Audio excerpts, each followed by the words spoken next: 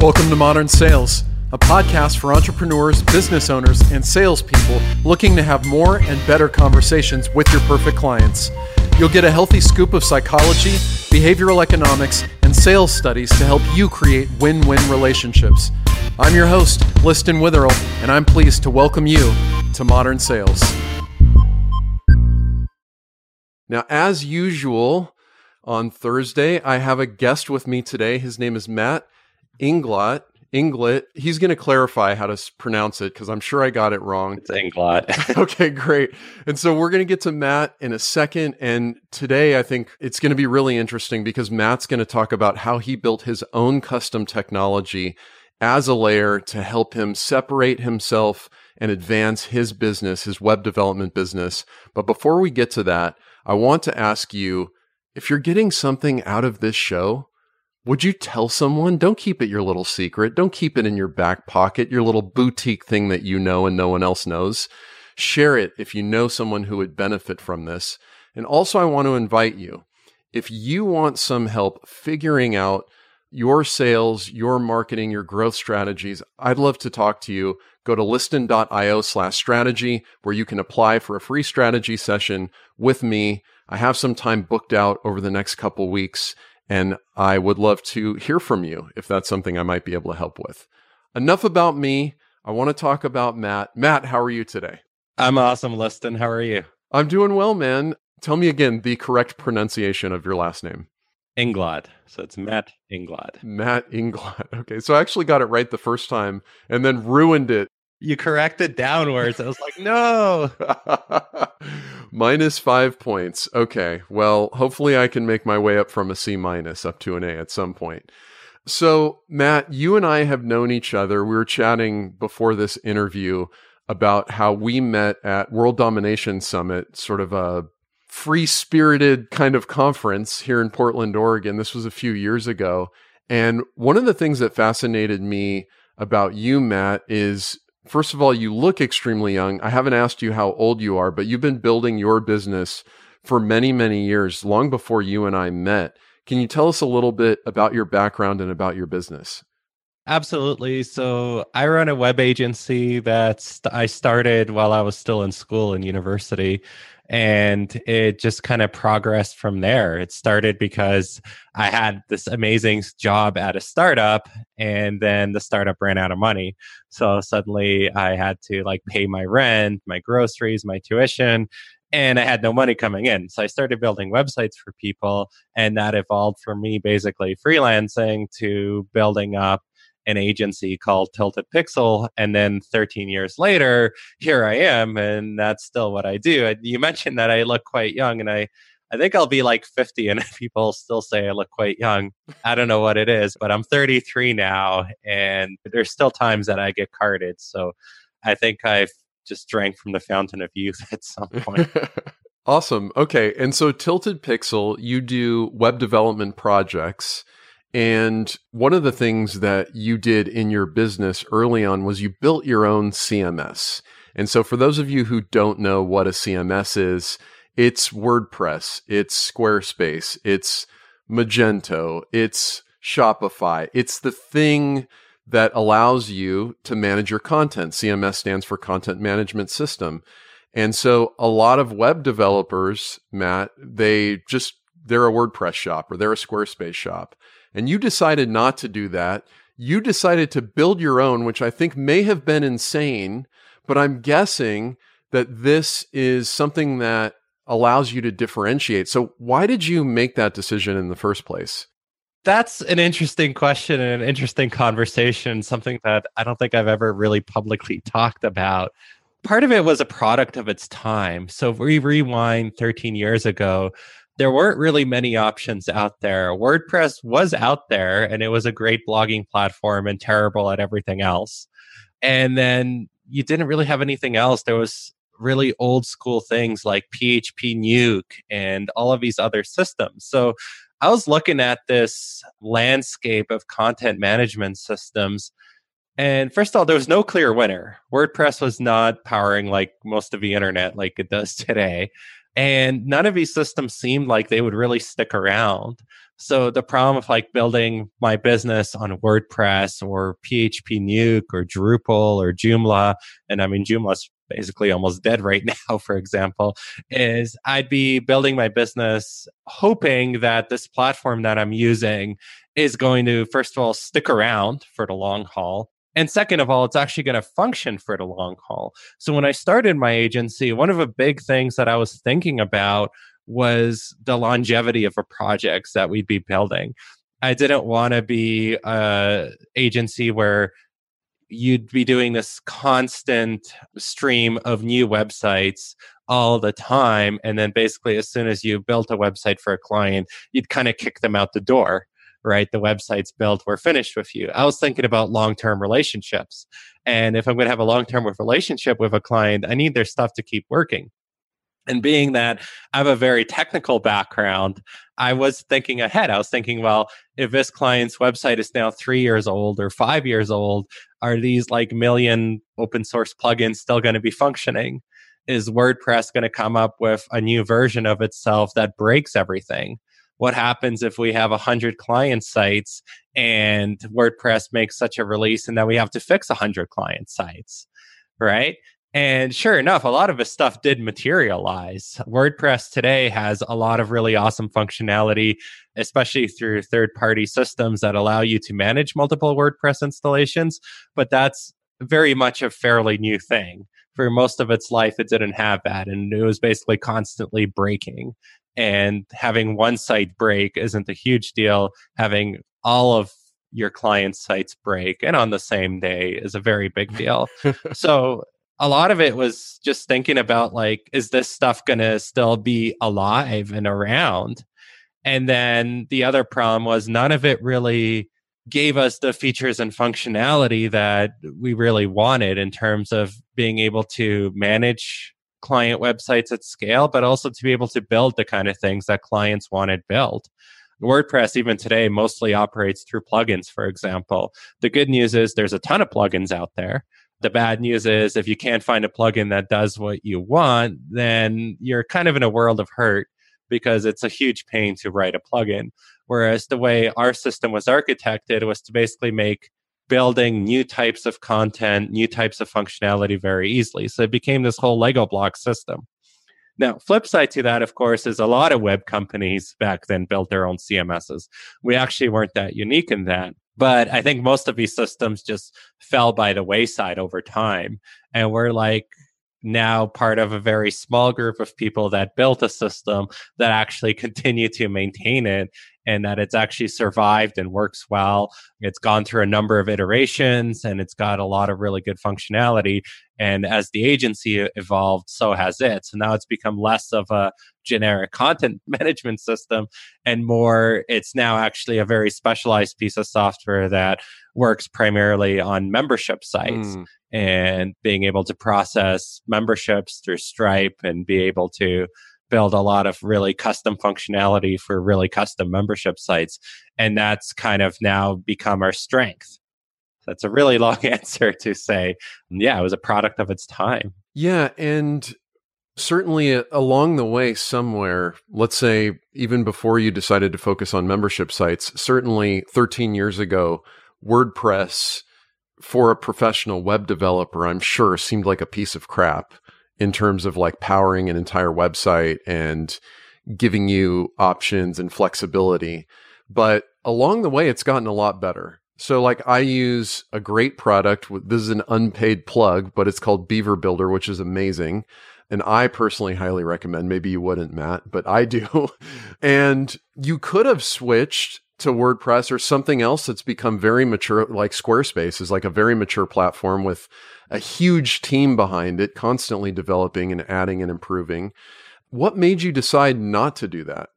That was a continuous decision, to be honest, because as things did improve, that was a constant consideration.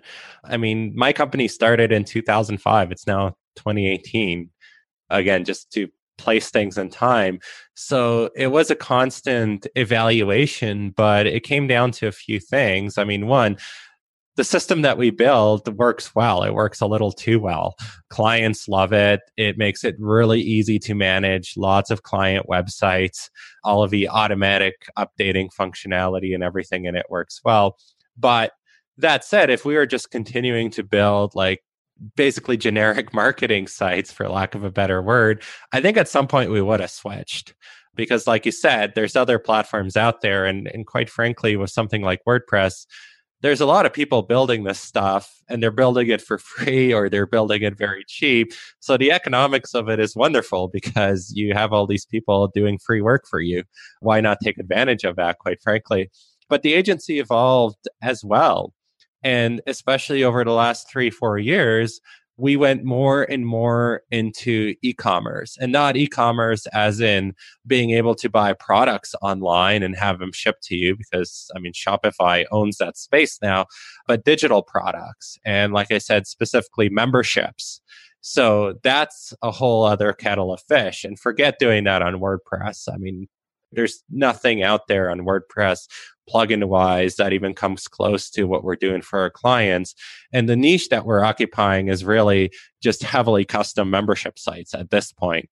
So when you have a business that's making a few $100,000 at least, and hopefully a few $1 million a year through memberships, and members get all sorts of custom functionality with their membership, that's where our system is really strong. And that was, again, just this weird organic evolution. So it started as a pretty broad content management system. And over time, based on the types of clients we acquired and what clients we found profitable, we ended up just organically niching down. And consequently, the software evolved a lot.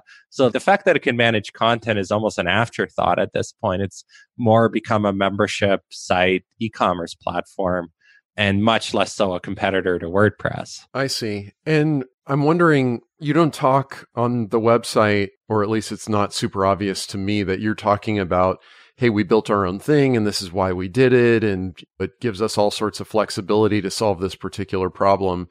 Is that something that comes up in your sales process? And if so, how do you find that the technology distinguishes you and helps you land business, if at all? First of all, this idea of marketing it via saying, hey, we've built our own thing and it's super great, that itself I don't think is effective.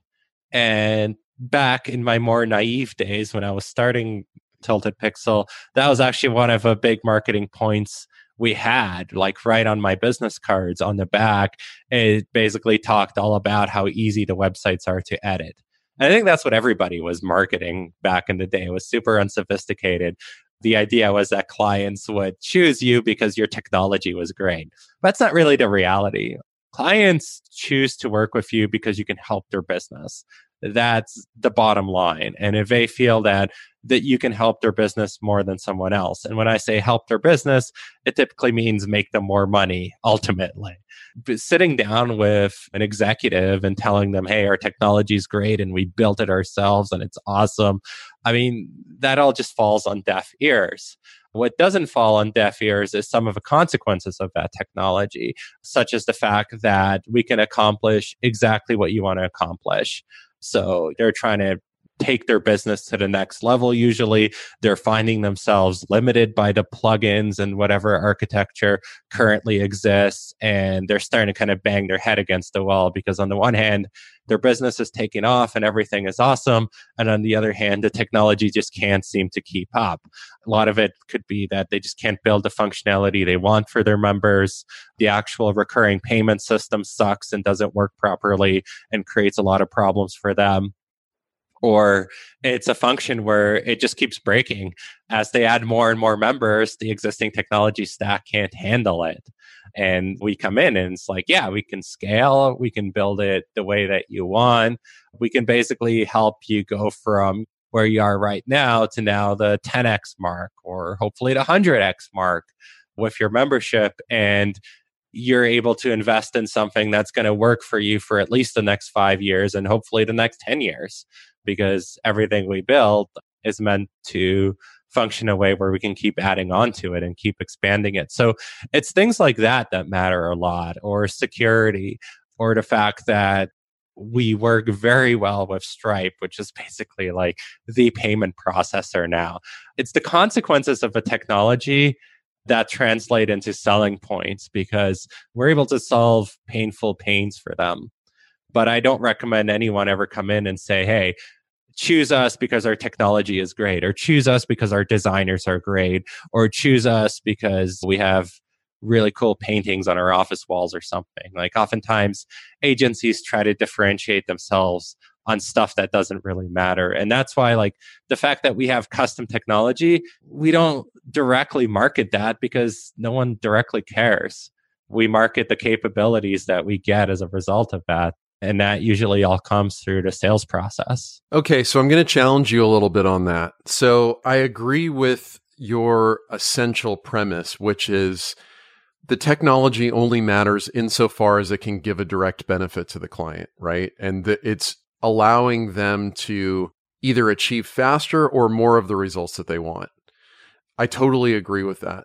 However, so in your case, Matt, you can go to a membership site and say, look, we're going to help you, I don't know what it is, sign up more members, integrate more seamlessly, like get rid of all your headaches, make sure that you're not having, I'm blanking on the term where someone's credit card expires and you have to follow up with them. I'm sure it's something you guys... Yeah, dunning. Yeah. Dunning, yes. Okay. What a strange way of saying that. I'm sure there's a history there. But I was recently looking at the Hinge marketing site, and they're a firm that puts out research every year for consulting and professional service firms and kind of a state of the industry. And one of the things that they found is 42.7% of what they called high growth firms, so the fastest growing firms, use technology as a key differentiator. And so for you, the way that might look is you talking about you're able to achieve outcomes X, Y, and Z. And the reason you're the best at that is you're the only one who has this proprietary technology that you built. And so I think what it could do is give you some credibility and strengthen your argument. Has that been your experience? Well, I think we're saying the same thing. Yeah, absolutely. But the positioning isn't, hey, we have custom technology. No one cares about that. The positioning is we can do X, Y, and Z, and we can do it because we have this technology and no one else has it. And that's a very important distinction. Okay. And it changes everything. All right. I will relent on that point, I promise. So, obvious question here. You've put together this CMS, this piece of technology that only you own. Why aren't you going out and selling Basecamp like Basecamp did? Why aren't you selling it as a standalone product to let other people use it? That thought has crossed my mind, and it may still happen. The idea of coming up with a way to sell the membership technology in a way that makes sense and is profitable and all that good stuff, I think that there is something there. And that's an open possibility. But if we rewind back when it was a custom CMS, basically, that I came to the conclusion was that's basically a terrible road that I don't want to go against. One of the worst, most miserable experiences, I think, is trying to start a business around the free product. So in the case of content management systems, most of them are open source and free. And then they sell like premium add-ons and stuff like that. So for example, WordPress itself is all free. And then they have WordPress.com, which is like a fancier hosted version of WordPress. And that's how they get their, I think, like billions of dollars of revenue now, which is super cool. But when you're trying to compete in that market, and it's a super fragmented market, especially back then, now WordPress came out as the clear winner, but super fragmented, a market that requires a lot of developers to be on board and basically convincing a lot of agencies to use your stuff, and basically having to develop this amazing product and have the core product be free. It's a tough road. And I mean, I can't think of too many more spaces that are worse to compete in than content management systems. I would not try to build a content management system today, period. And I certainly wouldn't try to win the content management war. I don't know how WordPress did it. Obviously, Matt's very smart, but like Matt Mullenweg. Yes, right. There was probably a large element of luck there as well, in the sense that I think they got a toehold in the market by being a blogging platform at the exact right time that blogs exploded. And so suddenly everybody was using WordPress because everybody was running a blog. So it was really cool, but it's not the kind of thing that is relevant in 2018. Like you wouldn't start a content management system today and try to unseat WordPress. Or, I mean, if that's what you're trying to do, all the power to you. But I was going to say, I'm sure there are 100 startups that were created in the last 30 days that are trying to do exactly that. Exactly. And they're all cursing my name, but look up how many content management systems exist. And now, in fairness, some companies like Squarespace and Weebly, they've kind of come at it from a different angle, and that's worked really well, where it's not really a content management system you're buying a subscription service that lets you build a website very easily. And Squarespace is the real deal. Like we've even used Squarespace, like my wife and I, on a hobby website because it was just easy. So it's great, but I think that's really given WordPress a run for the money because WordPress basically requires a technical person. So very different platforms. But yeah, going back to your question, the membership site components could be interesting for sure. But for it to sell well, I mean, really, it needs to be solving a problem in the marketplace that it can solve as a SaaS. Right. And I haven't figured out exactly what that looks like yet. And I haven't figured out if I want to run a SaaS company.